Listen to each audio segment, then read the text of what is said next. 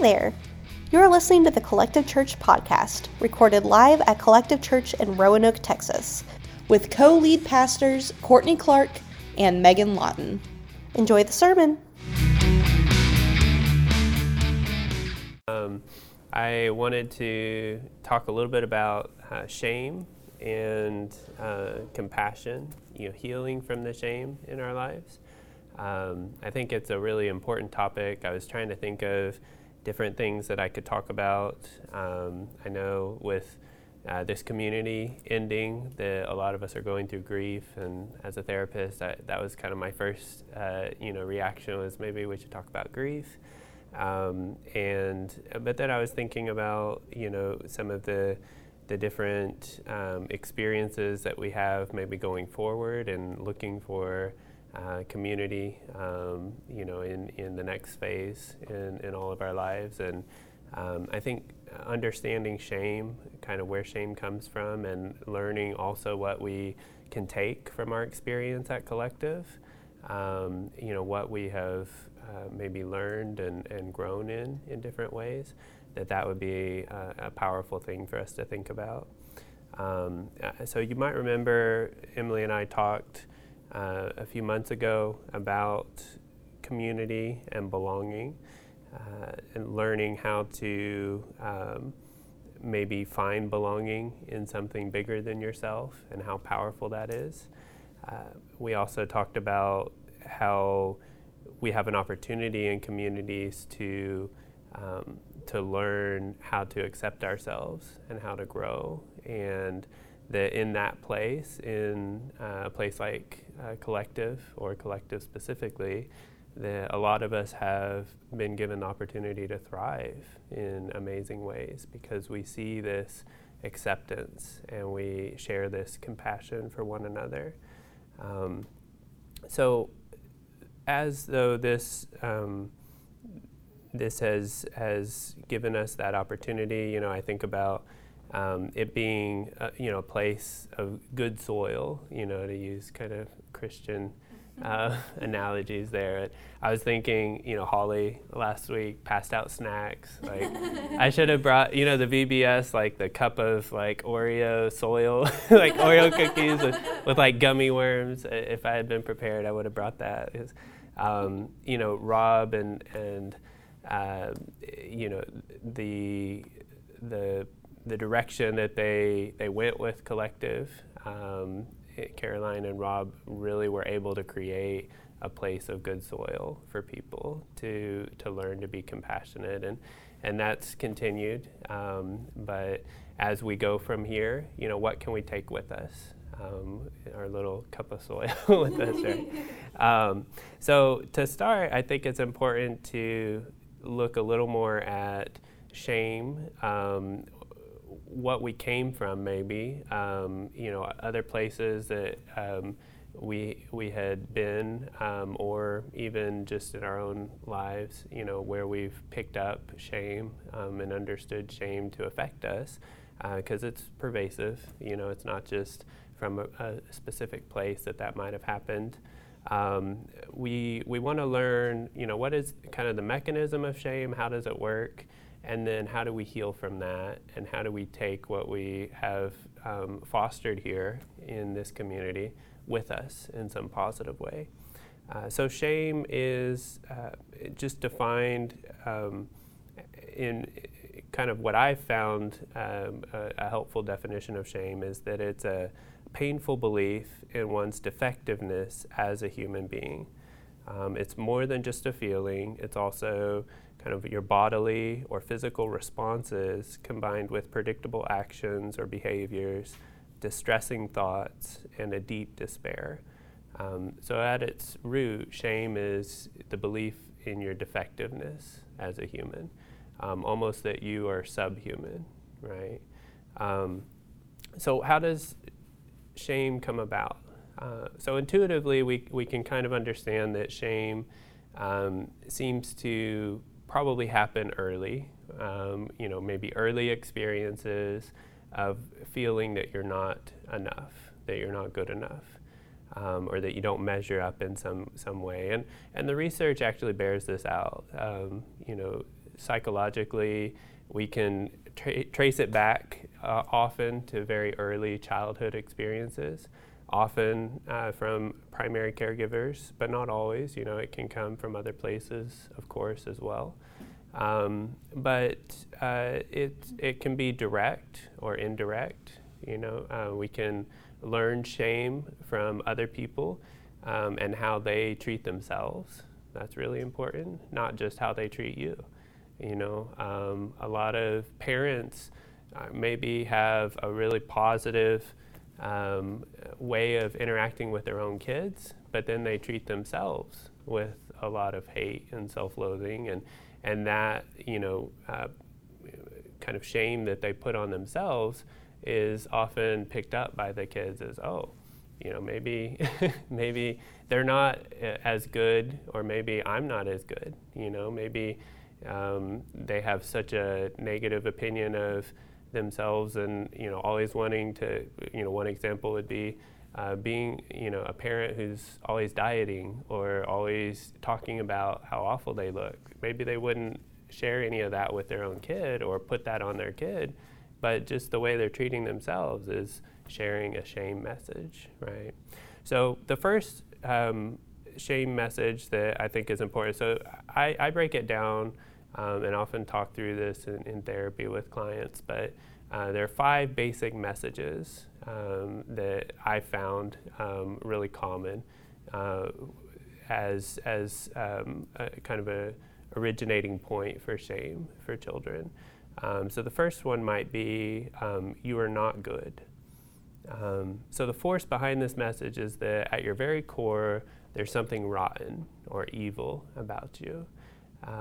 And obviously, this has huge implications. It's also, unfortunately, the position that a lot of people take from a religious perspective. We have original sin and the whole doctrine there, and I'm not going to get too deep into that, but I will say that there are responses to that. I know Matthew Fox has a good book, Original Blessing. There's also another one I haven't read that came out more recently. I don't know if either of you have read it, Danielle Schroyer. Mm-hmm. Yeah. I don't know if she is kind of building on Fox's book or if it's... I don't know. She came and preached here several years ago on that right after that book came out. Yeah. And she did all of her her graduate studies on the idea of original blessing. Yeah. So definitely something to look up if you're wanting another perspective on the fall and original sin, kind of our status. In a nutshell, at least the Matthew Fox book, the direction that goes is to look at God in all things and present and through all things, and that we should be looking at the goodness of God in all. And sin is present still, evil is still real and exists, but it's considered more of an exception.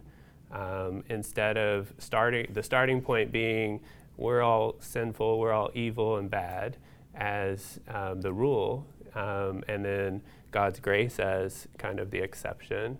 The starting point is we're all good and worthy as creations of God, and with God abiding in us.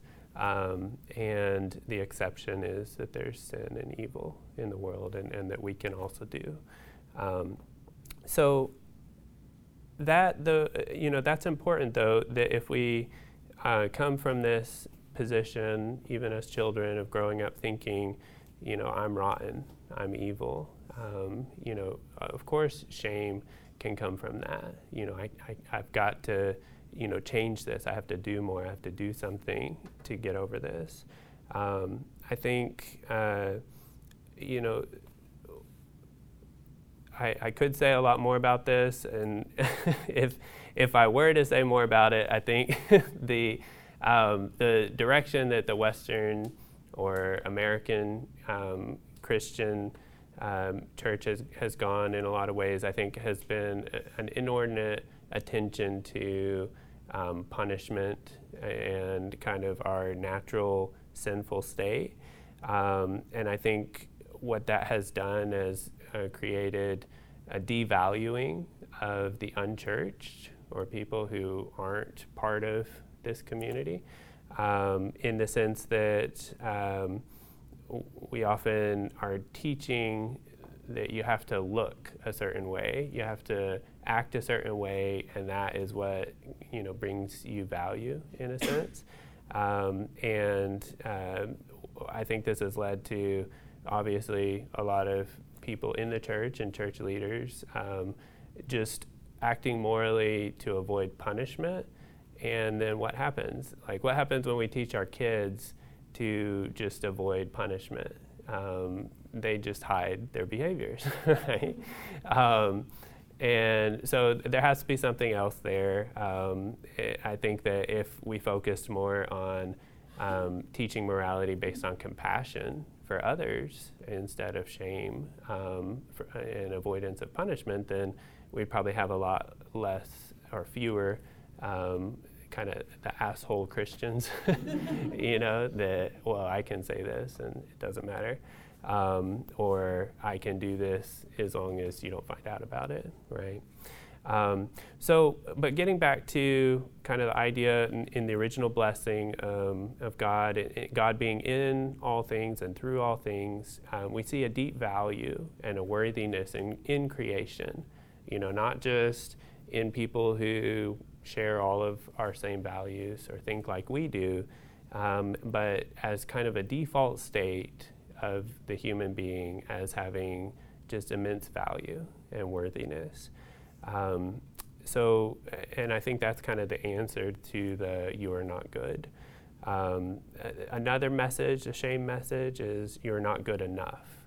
And so this is kind of focusing on that performance. You're almost there, you've almost got it. You got all, B's on your report card, but I think there's really an A student in there somewhere, deep down. So it's like you've almost measured up, but you're not quite there. And a lot of times parents feel justified in approaching parenting in this way, because you might get the results, you might get the outcome of a high achiever. Sure, they're crippled with anxiety, but they're achieving at a high level, right? Because they're pushing themselves constantly to try to reach some standard. And the problem, though, with this is that, the message is that all value being held in high regard or being loved is conditional. It's based on some set of standards that you have to reach, and even if caregivers maybe not making it that explicit or saying like, I only love you if you get all A's or something, it's this idea that this is how I gain, favor or regard or value is through my achievements, through the outcomes here. And we'll kind of address that in a minute, but I want to go through the next three pretty quickly. They're all pretty easily, or obviously negative. So number 3 would be you don't belong.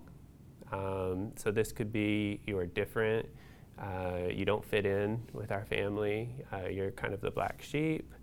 I have noticed kind of an unexpected version of this sometimes crop up. I know this happened in our family.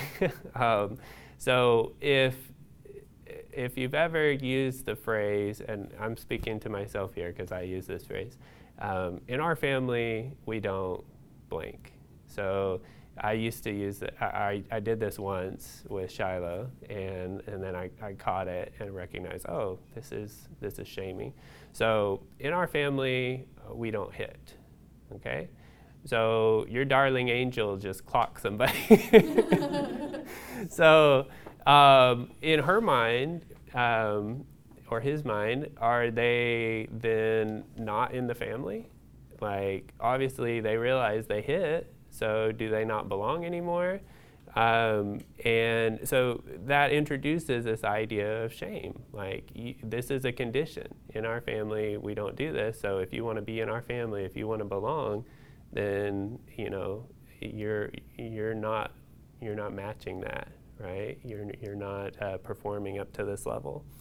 And so, and I'll get into some different ways that I approach that later. But absolutely, we need to think about those types of things as parents, and even in our past as children. Like, how did we think about belonging? How did we think about fitting in with our family? Like, was it kind of held over us? Like, you have to do these things, you have to check these boxes to feel like you actually belong. Another message, so we've had you're not enough, you're not good, you don't belong. Another one is you're not lovable. This is maybe sometimes expressed as you're hard to love, or it's difficult to love you. Why do you make things so hard? And the idea again is that you need to do something more. You're not enough. You aren't doing enough of something to deserve love. And then the fifth one, this one is really devastating, and it's you should not exist. And this one, I see people who have heard this maybe directly in therapy, and sometimes it's been more indirect, like it was an accident or you were unexpected, and that can kind of leave those feelings of maybe I shouldn't be here, But I've also had people who were, directly told you shouldn't have been born, right? So obviously shame will come from that. I think it's impossible for there not to be a wound of shame there, if that has ever been expressed to you, or if you've understood that in some way. So all of these messages are seeing love as conditional, as having some sort of set of standards that are required to be met for you to be loved or highly regarded, highly valued. And so, like I said, a lot of times parents can justify this because maybe they're getting some good outcomes their kids are achieving. But it's kind of that whole, like, well, you turned out fine. Well, we're all in therapy, so there might be some things that could have been done a little bit differently. So what is the response to this? I think that we see that if our love, if our value is based on conditions or standards being met, that we're just not going to feel good enough. And what they found, in research is that this is a very persistent feeling, that even when you're achieving great things, that a person still feels this, I'm not good enough. So it actually is completely independent from your actual performance. That's kind of the messed up thing about this, right? Like, it doesn't matter how well you do, what you achieve, it's not going to ever get you to that point of feeling loved, because you are operating in this mindset that love and that value is still based on conditions. And whether those are standards of someone else or standards you put on yourself, it's even if you occasionally meet that standard, it's still not going to result in that feeling of love, being loved. So I said I wanted to talk about some things that are kind of hopeful that we can take from the community here at Collective, and so I want to transition to that, but I also want to say one more thing about shame and maybe why it's hard for us to let go of sometimes. So Stephen Colbert, I remember watching an interview, and he's a good Catholic, and so I think very well versed in shame. And he was talking to a guest once about shame. I think it might have been Brene Brown. I'd have to go back and look at it. But he was saying, well, maybe a smidge of shame is ideal. Like maybe we need to keep a little bit of shame to keep us in check, right? Kind of as like a social rule that helps people, act appropriately around each other. And so the idea here is there a reason that shame is maybe good? Maybe some amount of shame is okay or healthy for us to have in society. And because it is kind of a corrective at times, right? And I would say, that it actually isn't necessary, that shame is always toxic or negative. That's my position on it. As long as you have a robust enough definition of guilt. So and there is a difference there, and I'll explain it, but if you can distinguish shame from guilt and see the importance of guilt in our kind of growth and improvement as people in society or in relationship, then shame isn't necessary. So shame, it can be corrective, like I was saying, in helping us alter behavior. It can be highly motivating. I'm kind of over seeing all the health coaches on Facebook posting look how lazy and terrible I used to be. Like, look at these pictures, and now look how much I've grown. And so all this shaming about where maybe they've been. So in a sense, it can be highly motivating in the moment, but like I said, it's a hamster wheel, right? Like you're not going to get off of that. You're not going to ever reach that place that you think, okay, when I finally reach this weight or this, achievement, this accomplishment, then I can stop feeling that. You're always going to be seeing another mountain that you have to reach, another mountaintop before you feel like you'll feel like you're good enough. But shame is a little different than guilt, right? So remember, the definition of shame is that we're defective in some way, defective as a human being or a subhuman. Guilt is so there are two ways to think of guilt. So guilt can be like your status in relation to something else, and it can be a feeling. For example, some of you may be guilty of speeding on your way here to church today. But I would guess that most of you don't feel guilty for that, right? Maybe Chris Gibson would feel guilty. She talks about being speeding a lot, so maybe she feels guilty. So the guilt as a feeling is when you realize you've violated some value that you hold. So you realize your actions don't align with a value that you have, and so you feel guilty about that.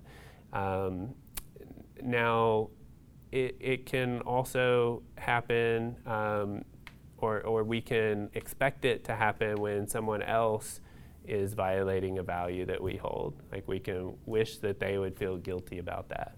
Maybe their status is guilty, they did violate that value, but we want them to change their behavior, so we want them to feel guilty about that. So I remember my youngest, Joy, she used to really enjoy sneaking gum. So she'd ask us if she could have one piece of gum, and then she would end up sneaking a lot more. And so one time I was walking past our refrigerator, and the gap between the refrigerator and the wall, I think it was really hundreds of gum wrappers, piles of gum wrappers in there. And so she was violating a rule. She was guilty of it, but she was not feeling guilty about it, right? And So I went and I talked to her about it, and I could have shamed in this position, right, as a parent, and a lot of parents would, like, you're a thief, this is bad, you're a liar, like, and I can't even imagine, if you know Joy, she's a little cutie, so like, I don't think I could have even done that, you adorable little liar, but I didn't want to take that approach, of course, because of how damaging it can be to be shamed. So I talked to her about, hey, we have this rule in place because it'll hurt your tummy if you have too much of this, and we wouldn't want your tummy to hurt. And, can you imagine, like, our dog, he would love to eat, ice cream all day, but wouldn't that hurt his tummy sometimes, so we have rules in place. And her eyes got really big, and she was like, "You found the gum wrappers." So then she started to feel like some guilt about it, like, okay, I did something that could hurt my tummy, right? And I think that was the right approach. Still, sometimes I'll see like one lone gum wrapper hidden somewhere, like, and I always went, I don't know if it was from that era, and or if she's still doing this. But the goal here was to help her change the behavior, right? It wasn't to make her feel defective as a person for doing something against a value. When we're hoping that somebody else will change their behavior, we have that choice. We can try to help them understand why, a value is being held, and help them maybe take that value, adopt that value themselves, and then maybe they would, be motivated to change it. But we don't want to take the other approach, which is to shame and make them feel defective for having a different value than we have. So another version of this, when Shiloh was about 3, she was really interested in kind of identifying what the rules were. She's absolutely a rule follower. So she would say things like, we don't hit people, right? And that, that was the change from, we don't hit people in this family. It just became, we don't hit people because it hurts them, right? So the focus more on compassion and empathy for others instead of, belonging to the family. So it was funny, though, because she started to get really specific with it, too. Like, one time she was like, "Dad, we don't hit baby sisters with a plastic dinosaur for tearing our paper, right?" and to which I replied, "Honey, can I have the plastic dinosaur for a little while?" And then it also got really weird. We joke about this still. At one time she said, "Dad, we don't lick mirrors in clothing stores, right?" Because of germs. Yes, that's true. We don't do that. Have we done that? Like, where are we at with this? So I was talking to Emily about this, and about how I think we can clearly see, like, let's use, for example, the extreme, like the Westboro Baptist type of approach, shaming people for having different values than they have. And we can just obviously see how wrong-headed their approach is, how terrible that is, right? And destructive, absolutely.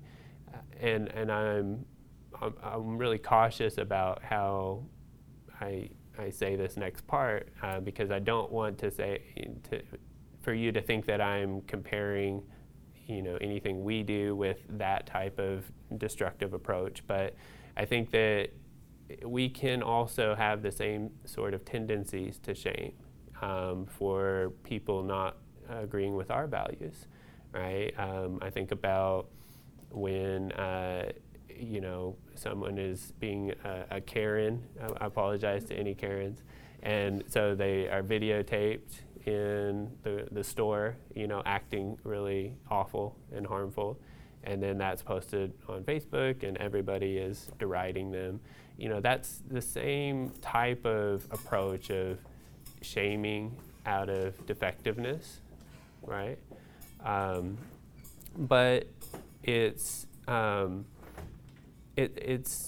so the idea here though is, and I want to be really careful with this because Emily was rightly saying, like, we need to be able to hold people accountable, right, for the wrong things that they do if they're causing harm.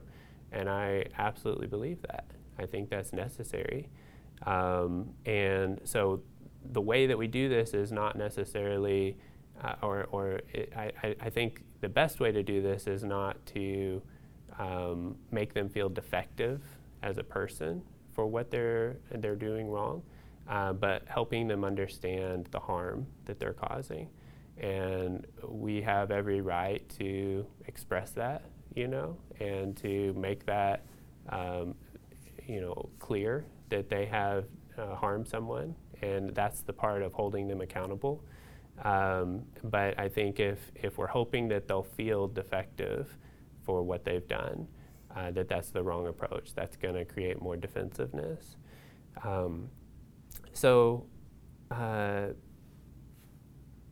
I think, one way that I've experienced this in my own life, Emily was talking to me about how she had learned, recently in a stamped book by Ibram Kendi, ex-Kendi, about the difference between kind of a segregationist racism and assimilationist racism.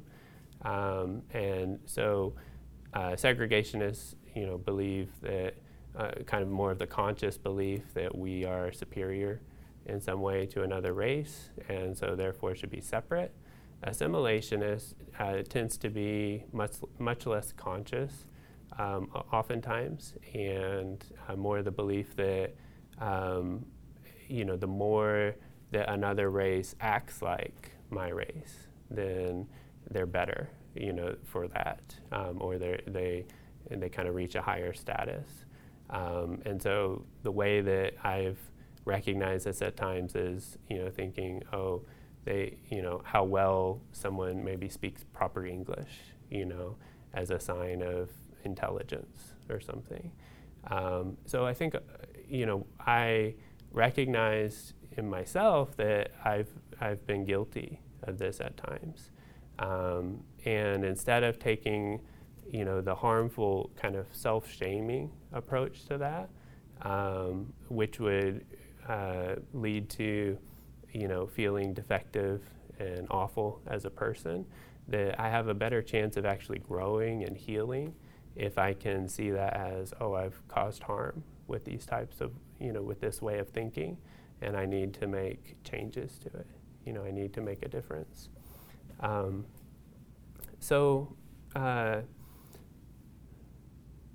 The feeling shame for being a racist versus feeling guilty for violating this value, I think that's a major difference, right? I think that we can grow. We're more likely to be open to hearing, things that we need to change, and be less defensive if we're not approaching it from that place of shame.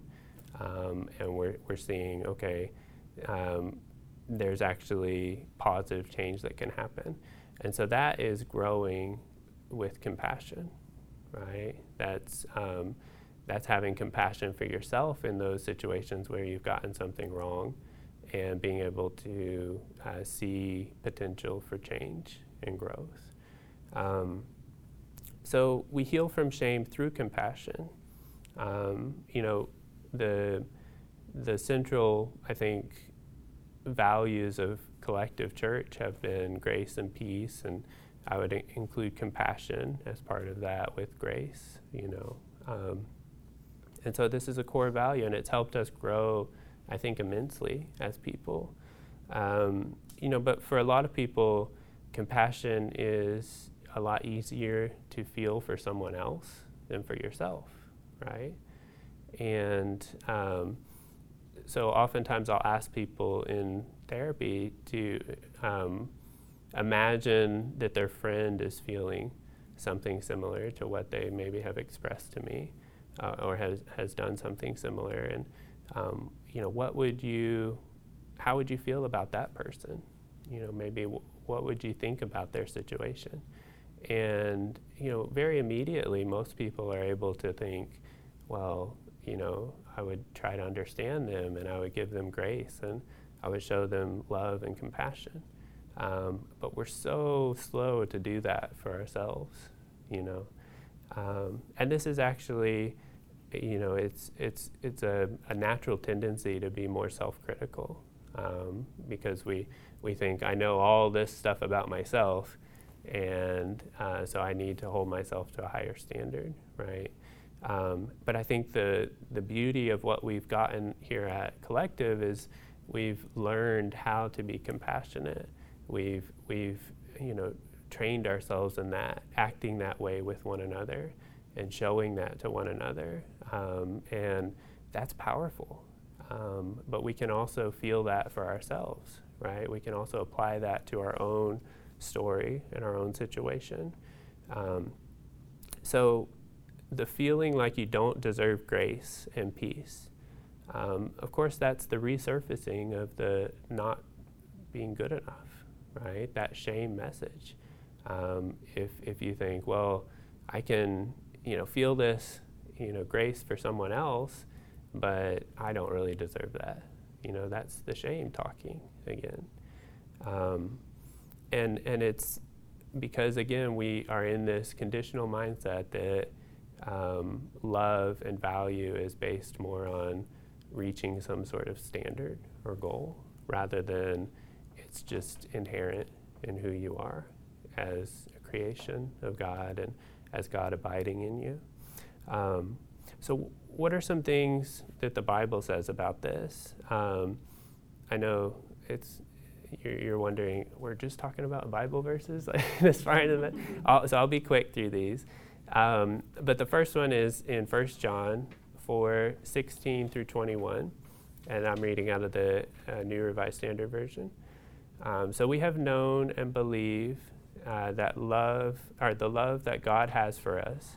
God is love, and those who abide in love abide in God, and God abides in them. Love has been perfected among us in this, that we have boldness on the day of judgment, because as He is, so are we in this world.